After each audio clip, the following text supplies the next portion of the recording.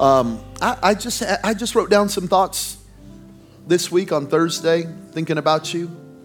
Matthew 25 and this story is a very, very key reality in my life, and I've never preached on it. And I just thought, man, I want you to know this stuff. Sometimes as a preacher, you forget that you know things and live by principles that you just haven't shared with your church yet. And so I really do believe that this is going to be a game changer day for you. I think God's going to say some things to you today that are going to help you. You're going to have some aha moments. Anybody ready for one of those? Some, that's what I need. Okay, I got my answer. So it's going to be that kind of day. Matthew 25, again, and the reason Jesus says again is because he's telling stories about the kingdom. Matthew 25 starts with the kingdom of God is like. Maybe you've heard that phrase. Who has heard the phrase, the kingdom of God? Anybody heard that phrase? We've prayed that prayer from the Lord's Prayer, let your kingdom come. We've heard the kingdom of God. We don't know what that means. Well, Jesus spends a lot of his teaching ministry defining, explaining, and showing us the kingdom. He does it through parables. He gives us a story that shows us how the kingdom works. So a lot of citizens in the kingdom never get results in the kingdom because they don't know the laws of the kingdom. Hey. And so your ignorance is not helping you. Ignorance is not bliss in reality. And it's not bliss in the kingdom of God, because the kingdom of God is governed by a king who has laws and has rules and has ideas and has a way that he wants things done. He has patterns. And so you got to know how the kingdom works. So again, the kingdom is like a man going on a journey. He called his servants and entrusted his wealth to them. He gave one 5 bags of gold. Maybe you've read this in an older translation, King James, New King James, it says talents. But I like the NIV better because a talent is a sum of money. It wasn't like a talent like, you can sing or something. It's an actual amount of money. Bags of gold, another 2 bags and another 1, according to their ability. Then he went on a journey. The man who received 5 bags of gold went at once. He put his money to work and gained 5 more. The same thing happened with the man with 2.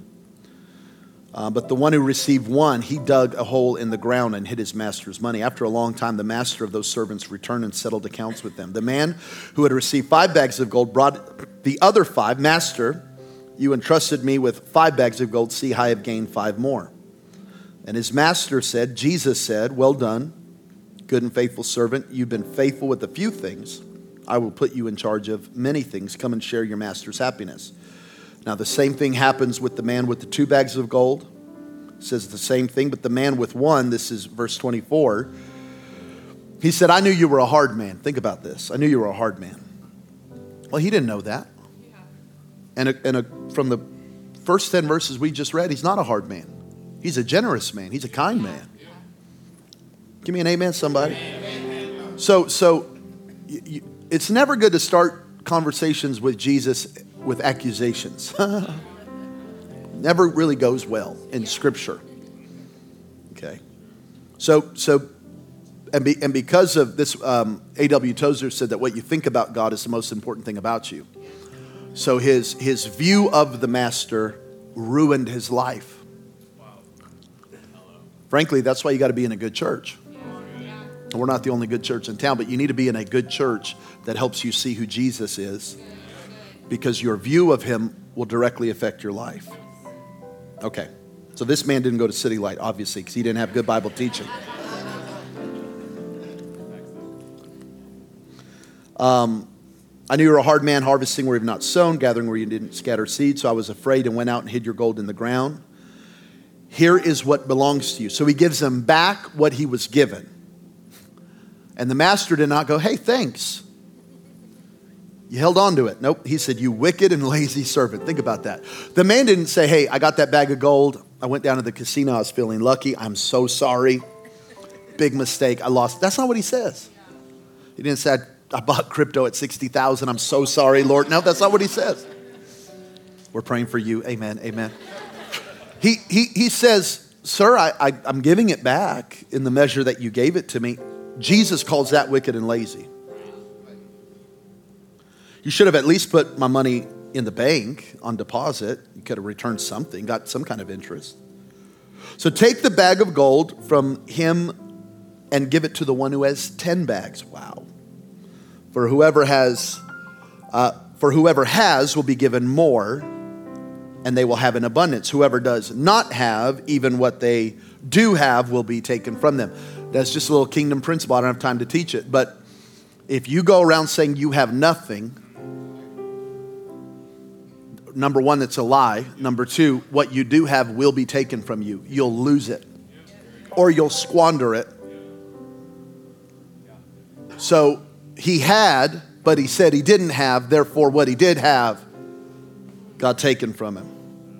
Throw this worthless servant outside into the darkness where there will be weeping and gnashing of teeth. Let me just say this real quick. The theologian Warren Wiersbe says this is not speaking of hell, but it's speaking of a place of ignorance and fruitlessness. It's a dark place in the life of the believer where they're no longer fulfilling, they're outside of the purpose of God, the plan of God, and the will of God. Frankly, there are a lot of Christians who will go to heaven, but they'll be outside of the will of God until they get there. They'll live their life in darkness when they were supposed to live their life in the light. They don't live by revelation and by knowledge and by truth. They live by fear and therefore live their whole life in darkness and in ignorance. How many think this is probably a series, huh? This probably isn't a one. But so let me, I'm just going to talk for a couple of minutes today from this subject. Multiply. God's will is for you to multiply. Father, thank you for this moment. I pray you speak now. In Jesus' name, amen. Amen and amen. Thank you, brother. Thank you to the worship team, by the way. So good to have Vanya back. I said in the first service that Vanya and Freddie had a baby. Vanya had a baby. Freddie cheered her on. They got a beautiful little boy. What's his name? Camilo. What a great name. Do we have a nickname? Milo? Oh, man. What a little sweetheart. Good to have y'all back good to have her back. Okay. The first commandment of God. If I asked you what was the first thing God ever commanded his people to do, what was his first conversation with Adam, most people would say, don't eat the fruit. By the way, this is important because your theology is determining your life, your view of God. So if your view of God is that his first words to man are no. See, when I was handed Goldie from the nurses, I didn't look at her and go, no. Can you imagine? Just stop. Whatever you got planned, cut it out. I didn't say that. You know my first words to my daughter? She looks just like me. Those are literally the first words. It was more shock than... But it was good to know that it was my kid, you know. You know. Amen. So, those aren't his first words. Here's his first command. Hey, Adam, all this is yours. Be fruitful and multiply. Subdue the earth. See, the reason Adam ate the fruit is because he wasn't obeying fruitful and multiply. He wasn't busy doing what God told him to do. Therefore, he had the boredom to listen to what Satan would have him do. Boredom is a killer. Rest is a weapon, but boredom is a killer. And finding the balance is very difficult. Oh my God.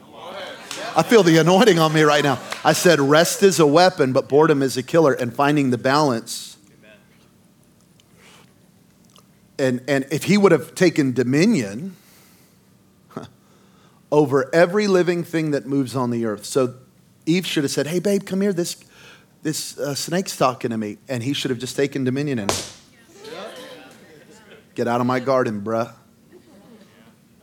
But he didn't. Like for me, like I'm too busy to sin. I'm too tired to sin. I look at these guys cheating on their wives. I'm like, how do you have the energy to have another life? You got multiple phones and numbers, and I'm like, I'm trying to write people back. It took me a week to call D back the other day. I said, can we talk right now? I got a window right now. Can't imagine having a side piece. I'm like, gee, how do you even emotionally? If he would have been busy doing what God called him to do, he wouldn't have had the time to entertain the lies of the enemy. So God gives them a garden, and watch this, he gives you a garden because a garden is a place of opportunity. I want you to multiply in it. I want you to be fruitful in it. I want you to tend it. I want you to defend it. I want you to produce in it. I want you to work it. This is God's picture of our life. The presence of God and the voice of God, the presence of an enemy and the voice of an enemy. Opportunity to multiply, opportunity to rebel. Opportunity to walk with God in the cool of the day, opportunity to entertain the lies of the enemy.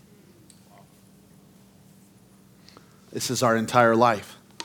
Opportunity to be founded and grounded in what God has said over me and to protect that, or an opportunity to just... Because you're in a garden right now. You go, no, I'm in a desert. No, you're in a garden. Our plants are cacti. But we're in a garden. Your marriage is a garden. Your business is a garden. Your mind is a garden. Your soul is a garden. And the promise of God is you can multiply in this garden. You can produce fruit in this garden. You're going to have to protect this garden, but this, I'm trusting you with this. Think about what a garden is. It has to be tended. It has to be cared for. It has to be watered. It has to be... And this is what God gives to his people.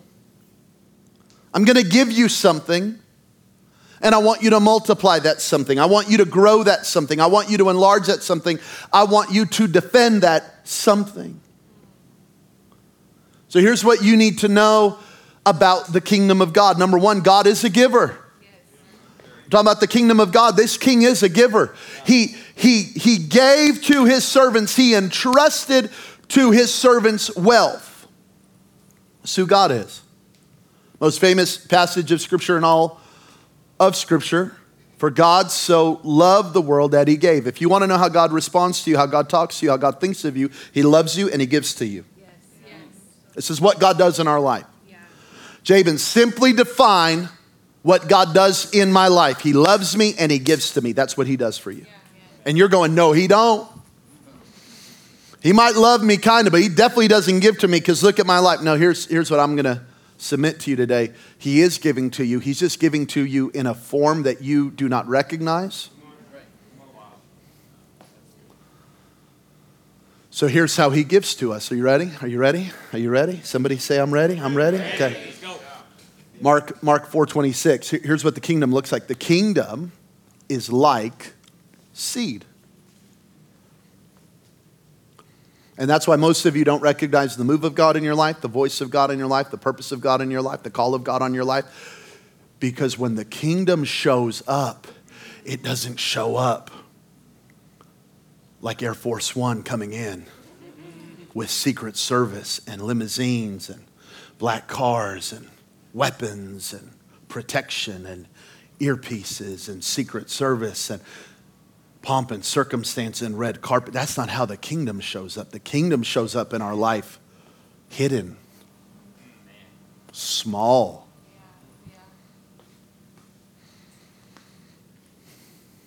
Unimpressive, like this sermon, I guess. The work of God always begins smaller than you think. And we often miss out on what God has for us because it comes in a package we do not recognize. So I say kingdom, and you have thoughts of the royal palace in London. God says kingdom, and he's thinking about seed. And we usually miss the kingdom because we're looking for palaces. We're looking for royalty, and God's sowing seed. And therefore, we do not recognize what he's doing in our life right now. We're looking for crowns. He's giving us a cross. We're looking for elevation, and he's offering us humility. We're looking to reap. He's calling us to sow. That's the kingdom. It's upside down. It's backward. It don't look like the corporate ladder of success. And so a lot of times we miss it. Think about what God told Moses. This is Exodus. I didn't give it to him, but Exodus 16:31. God says, "Hey Moses, you go ahead and tell the people you're going to eat bread tomorrow," and the people rejoice. Amen. Every carb lover rejoices. Praise God. They're going to have bread in the morning. Children of Israel are hungry. They're frustrated. They want bread. They want some comfort food. And so Moses tells the people, relax, you're going to have bread in the morning. They wake up in the morning and they walk outside and watch what they call it. They called it, not God. God never called it this. They call it. They called it manna. God didn't call it manna. God never said manna's coming. He said bread's coming. Wow. They called it manna because it looked like coriander seed. We think of manna, right? We wake up, I mean, we have this Bible story of manna. So we think that they woke up to like packs and just stacks of warm pita bread. Come on, somebody. I don't know. Is that what they eat? Amen. Pita bread, tortillas. Amen. Come on, somebody. Rolls, biscuits. Okay. That's what we think they woke up. They didn't. They woke up and they went, manna. Manna is a Hebrew word. It's actually a phrase. Manna means, what is it? They're looking at the answer to their prayer and they can't recognize it because it came in seed form. Because they were supposed to take that coriander, it looked like coriander seed. They were supposed to take that, bring it back into their house, and they were supposed to meal it. They were supposed to turn it into flour, and then they were supposed to bake the bread. God goes, I don't make bread, I make seed. You make. I'm so glad to be home. I hope you're happy, because we look at our marriage and go, manna. What is this? Because God said, no, you got to work the marriage. You look at your business and you go, manna. You're looking at the economy right now going, manna. You're looking at your mental health going, manna. You're going, what is it? And God's going, nope, you got to, there's a work. I'm giving you seed, but you have to turn it into something. So God gives us opportunities and gifts and talents. He gives us the word of God. He gives us dreams and visions. He gives us purpose, all in seed form. I'm going to give you a reality of my life. It might be true for you. I think it probably is, even though it's going to be hard to hear. God usually answers my prayers with ideas, instructions, and commands. Isn't that terrible? God usually answers my prayer. That's my testimony. It's not a great one. It's not fun. But it's my testimony. With ideas, instructions, and commands. Now I believe in miracles. But I've noticed in my own life, God's answers for me are ideas, instructions, and commands. That's about 98% of the time. About 2% of the time, God gives me a miracle, but it's rare. Now, if you need a miracle, we're going to believe God with you. Miracles are necessary. Miracles are needed. God performs miracles. You might be facing something physically in your body right now. You might be facing an illness, a doctor's report. We're believing with you. We believe God for miracles, and God is a miracle worker. Can I get an amen? Amen. I'm just saying most of what he does in your life on a development level is with prayers and is with instructions and ideas and commands. Most of what God does in our life is in seed form. Bishop Jake said, God's never made a chair, just trees. And most of us are praying for chairs, ignoring the trees. We're in a garden. We're in a garden. We're in a garden. Ignoring the trees, praying for a chair. Wish I had somewhere to sit. God goes, I gave you trees. I don't make chairs, I make trees. You make chairs. God, I need a table. I don't make tables. I'll prepare food on the table in the presence of your enemies, but you got to make the table. I make trees. You make tables. God, fix this thing. No, I'm going to give you an instruction. God, fix my wife. No, I'm going to give you an instruction. God, fix my kid. No, I'm going to give you an instruction. God, fix my business. I'm going to give you an instruction. God, kill my boss. No, just kidding. No, don't do that. I'm going to give you an instruction. God, fix the government. And I'm going to give you an instruction. I don't have a lot of faith. I'm just going to tell you, I'm still praying for my leaders. Amen. But I don't here's my prayer. God, give me a strategy for this economy. Give me a strategy for the moral decline in our nation. Give me a strategy on how to educate my child. I'm praying for the government, but it's like, Lord, bless them. And then I'm going, now talk to me, because I need an idea and I need strategy and I need a command. Because if I just pray for them, I'm going to get real discouraged. I'm going to start calling down fire. So I need to pray for me, because God, you said you can prosper me in a famine. You can prosper me in hard times. You can make a way for me. You can provide for me in Babylon. Come on, somebody. So awesome. So God is a giver, but he gives seed. Number 2, you must steward whatever he trusts you with. He entrusted them with something. And here's what the first 2 servants do. They bring it back multiplied. You gave me 5, I'm giving you back 10. You gave me 2, I'm giving you back 4. And that is the responsibility of the believer. It is God's responsibility to sow seed. It's our responsibility to do something with it. Yeah. Steward, this little word steward, a person responsible for the goods of another. To be a steward in the kingdom of God is to take responsibility for the goods of another, the gifts, the callings, the provision of God, the opportunities God gives me. Here's a few little, again, just little kingdom realities I want to help you with. God gave to them with a desired outcome. But he didn't tell them his desired outcome. Well, if God just tells me, no, you just steward. He'll decide how much harvest you get, but you have to decide to steward it. The master never told them what to do with the money. Yet he had a clear expectation. Is this making sense to you? Because a lot of you are praying for outcomes instead of stewarding your current opportunity. I'm going to say that one more time. You're praying for an outcome instead of stewarding your current opportunity. This is how the kingdom works. I know it's not fun. That's why people don't preach it. But this is how the kingdom works.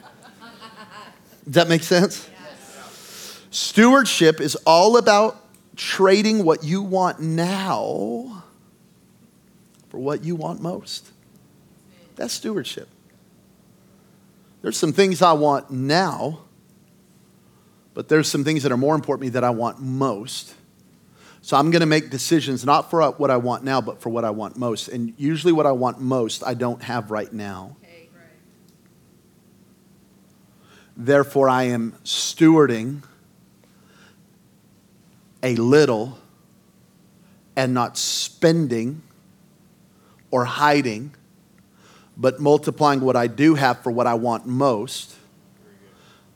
There's some things I want now, but I can't have them now because of what I want most. Let me give you some examples. Finances. Set a budget. Create margin. Live below your means. Plan for your future. Be generous. God will honor that. Okay. I don't want to do any of those things now. I want a new car. I want bling. I want the new shoe drop. I want the new this. I want the new that. I want the vacation. I want the this. I don't want to set a budget. I don't want to create margin. I want God to open the windows of heaven. Not going to go out to eat. And all that doesn't sound fun. Can I just tell you, I live all of those things. Yeah. And I'm 38 and I love it because of the results, but it's still not fun. Yeah. A lot of this is still not setting a budget at It's still not fun. Living below my means at my level is still not fun. We could go buy a new house. We could go buy new this. We live way below our means, not because of what I want now. Yeah. Yeah. Very good. I'm wearing an H&M shirt. I think I make it. It's the creation that makes it look good. Amen. It's not the. Y'all thought this was YSL or Dior, Nordstrom, Neiman Martin. No, it's H&M. It's a $14.99. Because I'm living below my means. So I could go down and buy whatever I want, but I don't. Because money is not about bling. Money is not about stuff. Please never forget. If you don't hear another thing I said, that's probably not the best thing to remember because I'm going to talk about Jesus, but never forget this too. Money's about freedom. Money's about deciding where I want to live, where I want my kids to be educated, the kind of life that we want to give to the next. It's about freedom. It's about giving as the Holy Spirit leads me. It's about freedom. That's what money is about. Money's not about stuff. Because if you get a lot of money and spend it all on stuff, you're still not free. I'm stewarding what I want now for what I want most. So what I want most, I have a goal of what I want to give my daughter. I have a goal for what I want to do for her wedding. I have a goal. I have a thought of what I want to give her for her wedding gift. I got goals. And none of what I want most lines up with what I want now. Because I want shoes now and I want another putter now, just in case. Just in case the blade ain't working. I just want another, just in case. Is this okay? Is this my marriage? What are you doing to invest in your marriage? I know what you want now. Right now, you want a divorce. That's what you want right now. And for some of you, you're at that stage where that actually does need to happen. But I'm talking about in generalities, your marriage gets a little cold. It's like, I'm done. That's what you want now. That's not what you want most. What you want most is a testimony. What you want most is a story for your children. What you want most is we fought for it and we made it happen. Now, again, that takes two. So there's no condemnation for anyone who's had a divorce, going through a divorce. That's not what I'm saying. I'm just saying the grind of a normal marriage, there's going to be times that what you want now is not what you want most. So what are you doing to invest in your marriage? A date night? What's that going to do? It's going to do a lot. Counseling? What's that going to do? It's going to do a lot, if you're honest. I was talking to a friend yesterday who's a pastor. He was opening up about his marriage. They're going through a rough time. I said, you need to go to counseling. He goes, we're going.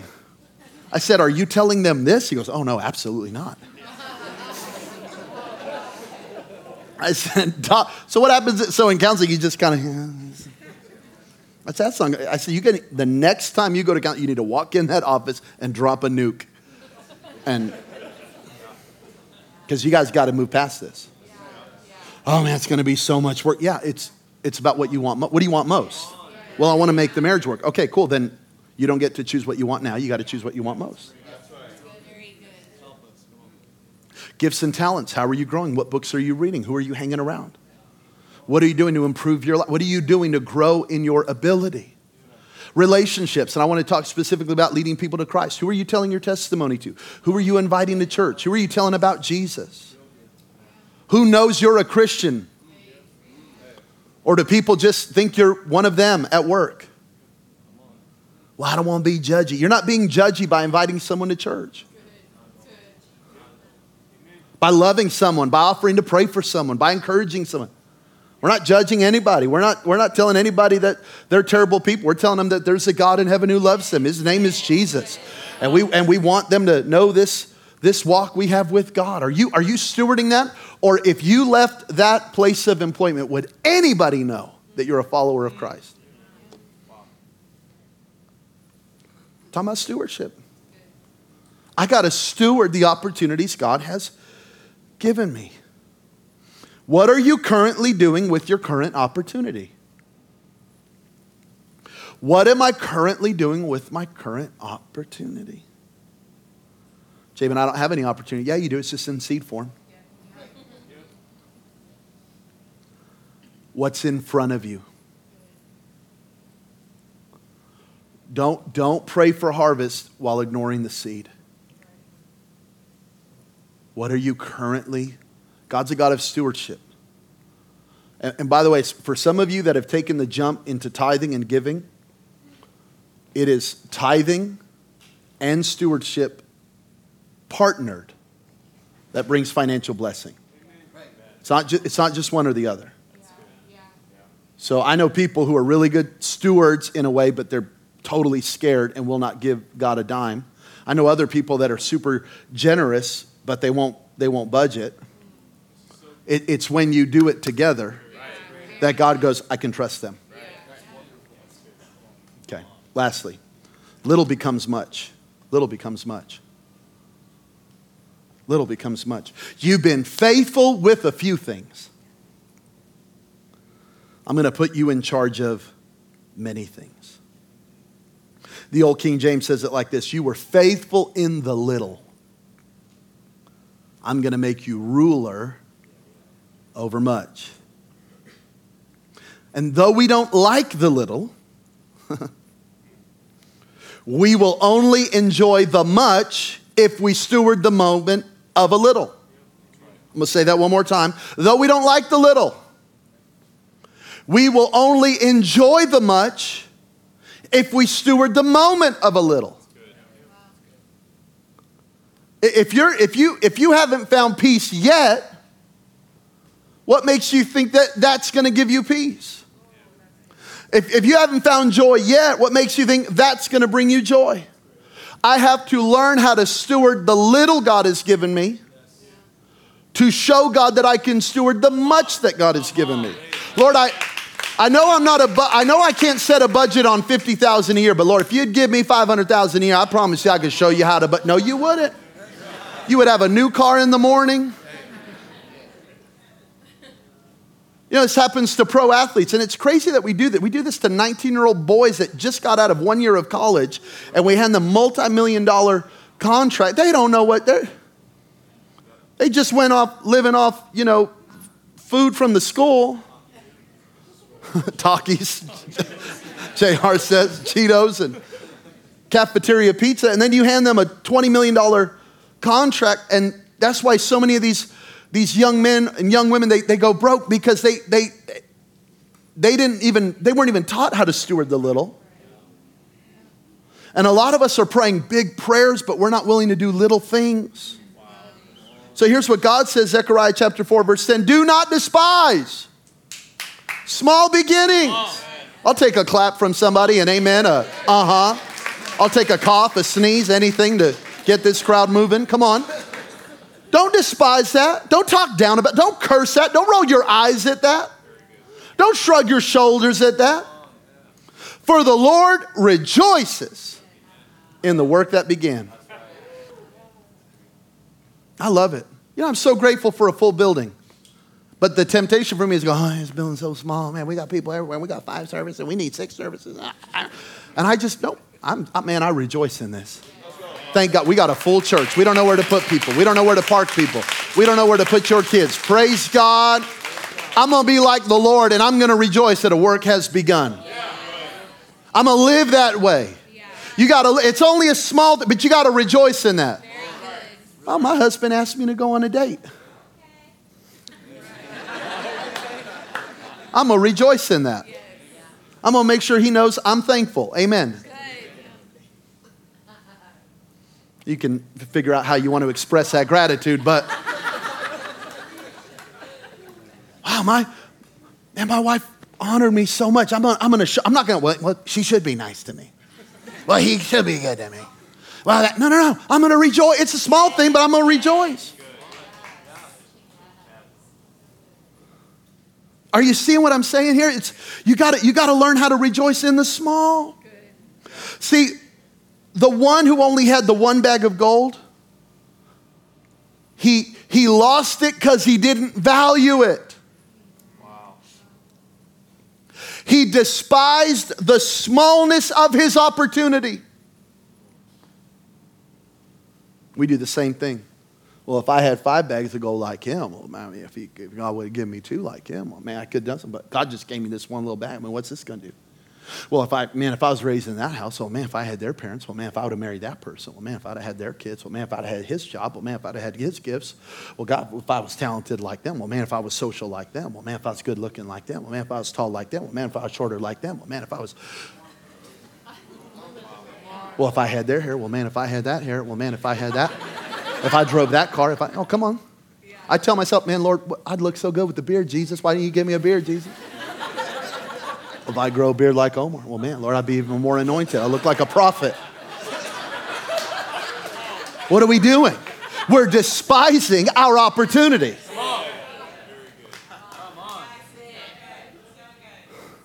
Well, if I would have had their parents, well, man, if I'd have had their job, well, man, if that person would have liked me, well, listen, we're despising what God has given us, looking at everybody else. And Jesus says, you're going to miss out on what I have for you. Because whether God trusted you with 5 bags of gold or 1 bag of gold, no matter the situation you find yourself in, you can multiply. That's right. You can be fruitful, Adam, and you can multiply, and you can subdue, and you can take over.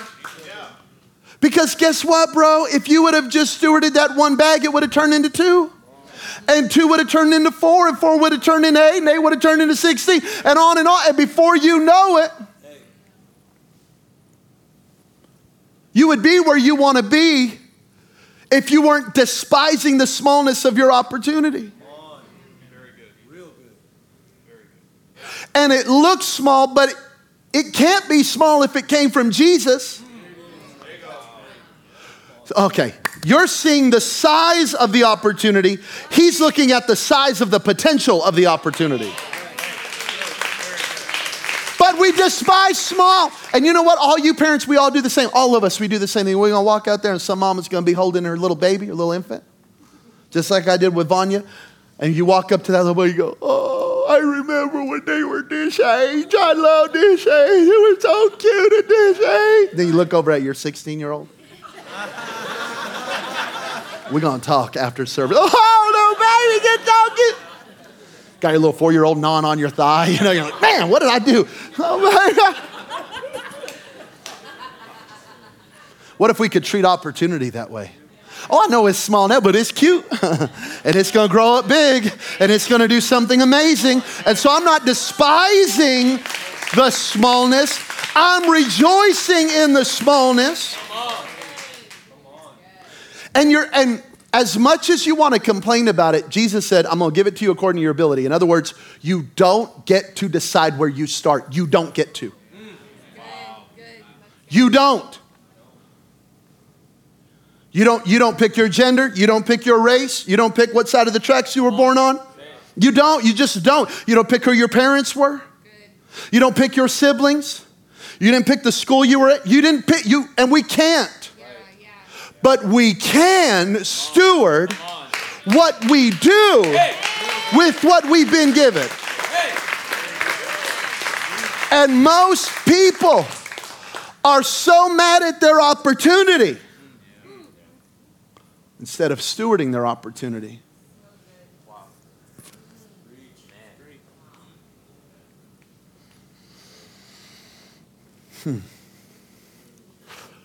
Elisha walked into a woman's house. She needed a miracle. This is 2 Kings 4. They were in famine. They were in drought. They had bill collectors coming. It was a terrible season of her life. She didn't choose any of it. She didn't choose any of it. And many of you are in situations you did not choose. And look what he says. What can I do to help you? Well, let me tell you, her response would have been, if he wouldn't have kept talking, she said, I need a financial breakthrough now. The creditors are coming for my sons now. I'm in trouble now. I need you to pray or call down fire or do something. Give me money, something. Look what he says. What can I do to help you? Here's how I'm going to help you. Here's how I'm going to help you. I'm going to help you by perspective. I'm going to help you by vision. I'm going to help you by seeing. Tell me, what do you have in your house? What do you have? What did Jesus say? He said, those who do not have, even what they do have will be taken. What do you have? You got anything? I love her response because it sounds like me before the Lord changed my heart through his word. And that's what the word does. It changes our heart. Here's what she goes, nothing. That's why we're talking, bro, because I don't got nothing. And I think it's nothing at all, ... because I think there was a stare off. I think she went, I don't have anything. And I think Elisha went, nothing? Sure about that? For real? Well, I got a little bottle of olive oil. I got something. The miracle is not in the excess. Yeah. Wow. Say it. Wow. Say it. Oh my God, man, I wish I could preach longer. What did Jesus tell them? What did Peter and John tell the man in John 3? Silver and gold I have not. Yeah. The miracle was in the deficit. Yep. Hey. Yep. If I had the money, I'd give it to you, but then you wouldn't get your miracle, so you don't need that. Say it. In the name of Jesus, rise and walk. It was in what they didn't have, but they recognized what they still had. Yep. Huh. So Jesus said, we got 20,000 people to feed. And he looks at his disciples. He said, give them something to eat. And their first response is, we don't have anything. They sound just like this woman. And they sound like a lot of us. We don't have anything. Well, except come over here, little buddy, come over here. We got a little Long John Silver plate. We didn't know people even went to Long John Silver. Jesus, it's always empty, but somehow it's still open. We don't know how. You know Long John Silver's is a drug laundering company, right? You know that, right? You know they're money laundering. You know they're drug dealers, right? Because there ain't never been anybody in a Long John Silver's, but they're open. So he goes, Lord, this boy went. He's there one customer a day. He said he got some chicken, we got some fish, and well, we don't know what kind of meat's over there. We got some fish and some bread. And it was not enough until it touched the hands of Jesus, and then it became more than enough. So good. 2 weeks ago, I was in Tulsa preaching for my friend Mike Todd at Transformation Church, and when I was there, I was talking to Bishop McIntosh. He was the first pastor of Transformation before it was called Transformation. And we were in the auditorium, and Bishop looked back at the soundboard. He goes, that's where I met Mike. Nobody knew Mike, but I saw God's hand on him. And then he pointed at the drums. He goes, that's where Mike started. He started being the music director from the drums. Nobody knew Mike, but I saw God's hand on him. And he said, I saw him steward the soundboard. I saw him steward the drum set. And then I saw him steward the youth ministry. And then I saw him steward as the executive pastor. And he said, I knew something was on him, but it looked small. Yeah. Wow. Until it got really big. And in case you're living under a rock, God's hand is on Mike Todd. He's got like 4 gazillion Instagram followers and this massive YouTube following, and he's a New York Times bestseller now with all of his books, and God's hand is on him in such an incredible way, but it didn't start big. Yeah. Man, Mike Todd's an overnight success. No, he's not. He's a 15-year success when nobody knew his name. Because it started in seed form. Huh. Am I helping anybody today? Did you get something? Did you get something from God today? Come on, did you get something from God today? What do you need to steward this week? What small thing do you need to stop despising? So good. Watch God multiply it. Father, in Jesus' name, we come now boldly to your throne of grace. And we're asking, Lord, we want to be wise. We want to be good and faithful servants. Help us to multiply. In Jesus' name.